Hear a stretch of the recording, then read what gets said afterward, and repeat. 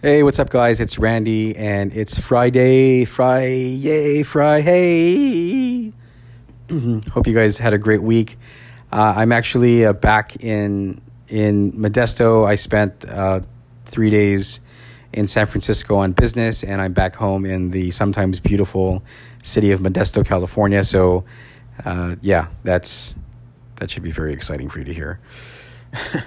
But earlier, I posted something on Instagram that has been lingering in my head, and it's around pretending, right? And I think the caption went something like, "If you have to pretend to be accepted, you've lost already." No, that's exactly what I wrote. I'm looking at it right now, actually. And the reason that resonates for me is because, when I started out in my young adult life, I got married and I had my child very, very young. I was 20 years old. I started my first business a few years after that, and a long story short, I was able to eventually sell that company, make my way to the States from Guam. And over the next, 18 years, existed in a highly specialized environment of software and banking and electronic payment technology without an education and feeling incredibly insecure and inadequate throughout the entire time.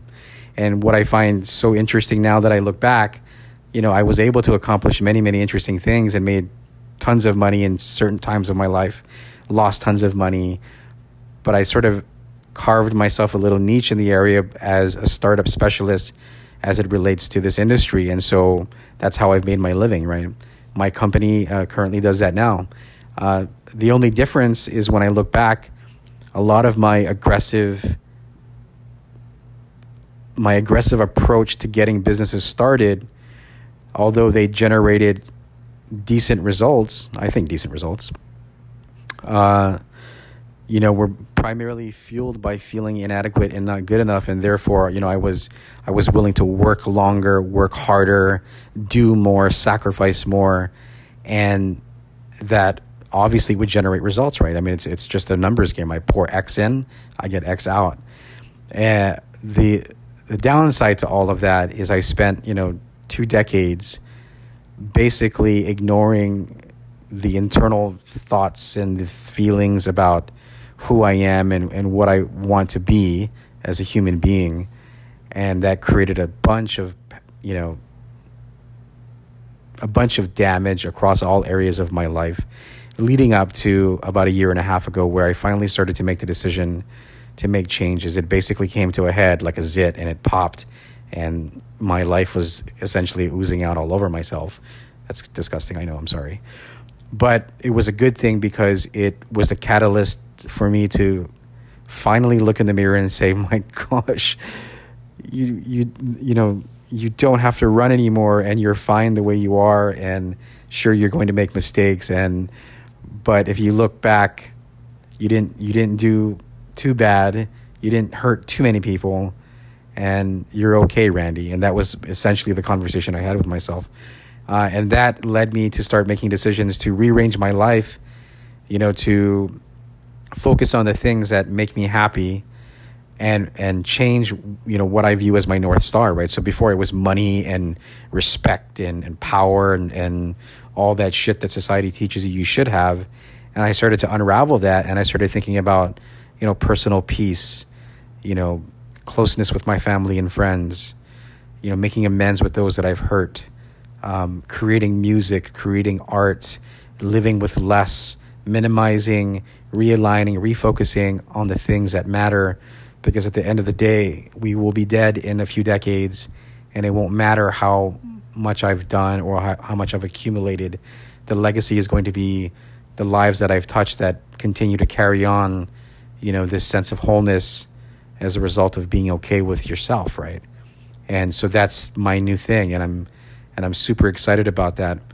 I think that, it's a struggle that many of us have to deal with because we're trained and conditioned, throughout our lives to belong to a group of people as part of our need to be accepted. and we allow that to kind of alter and change what we feel our life should be, and we end up going down the wrong path.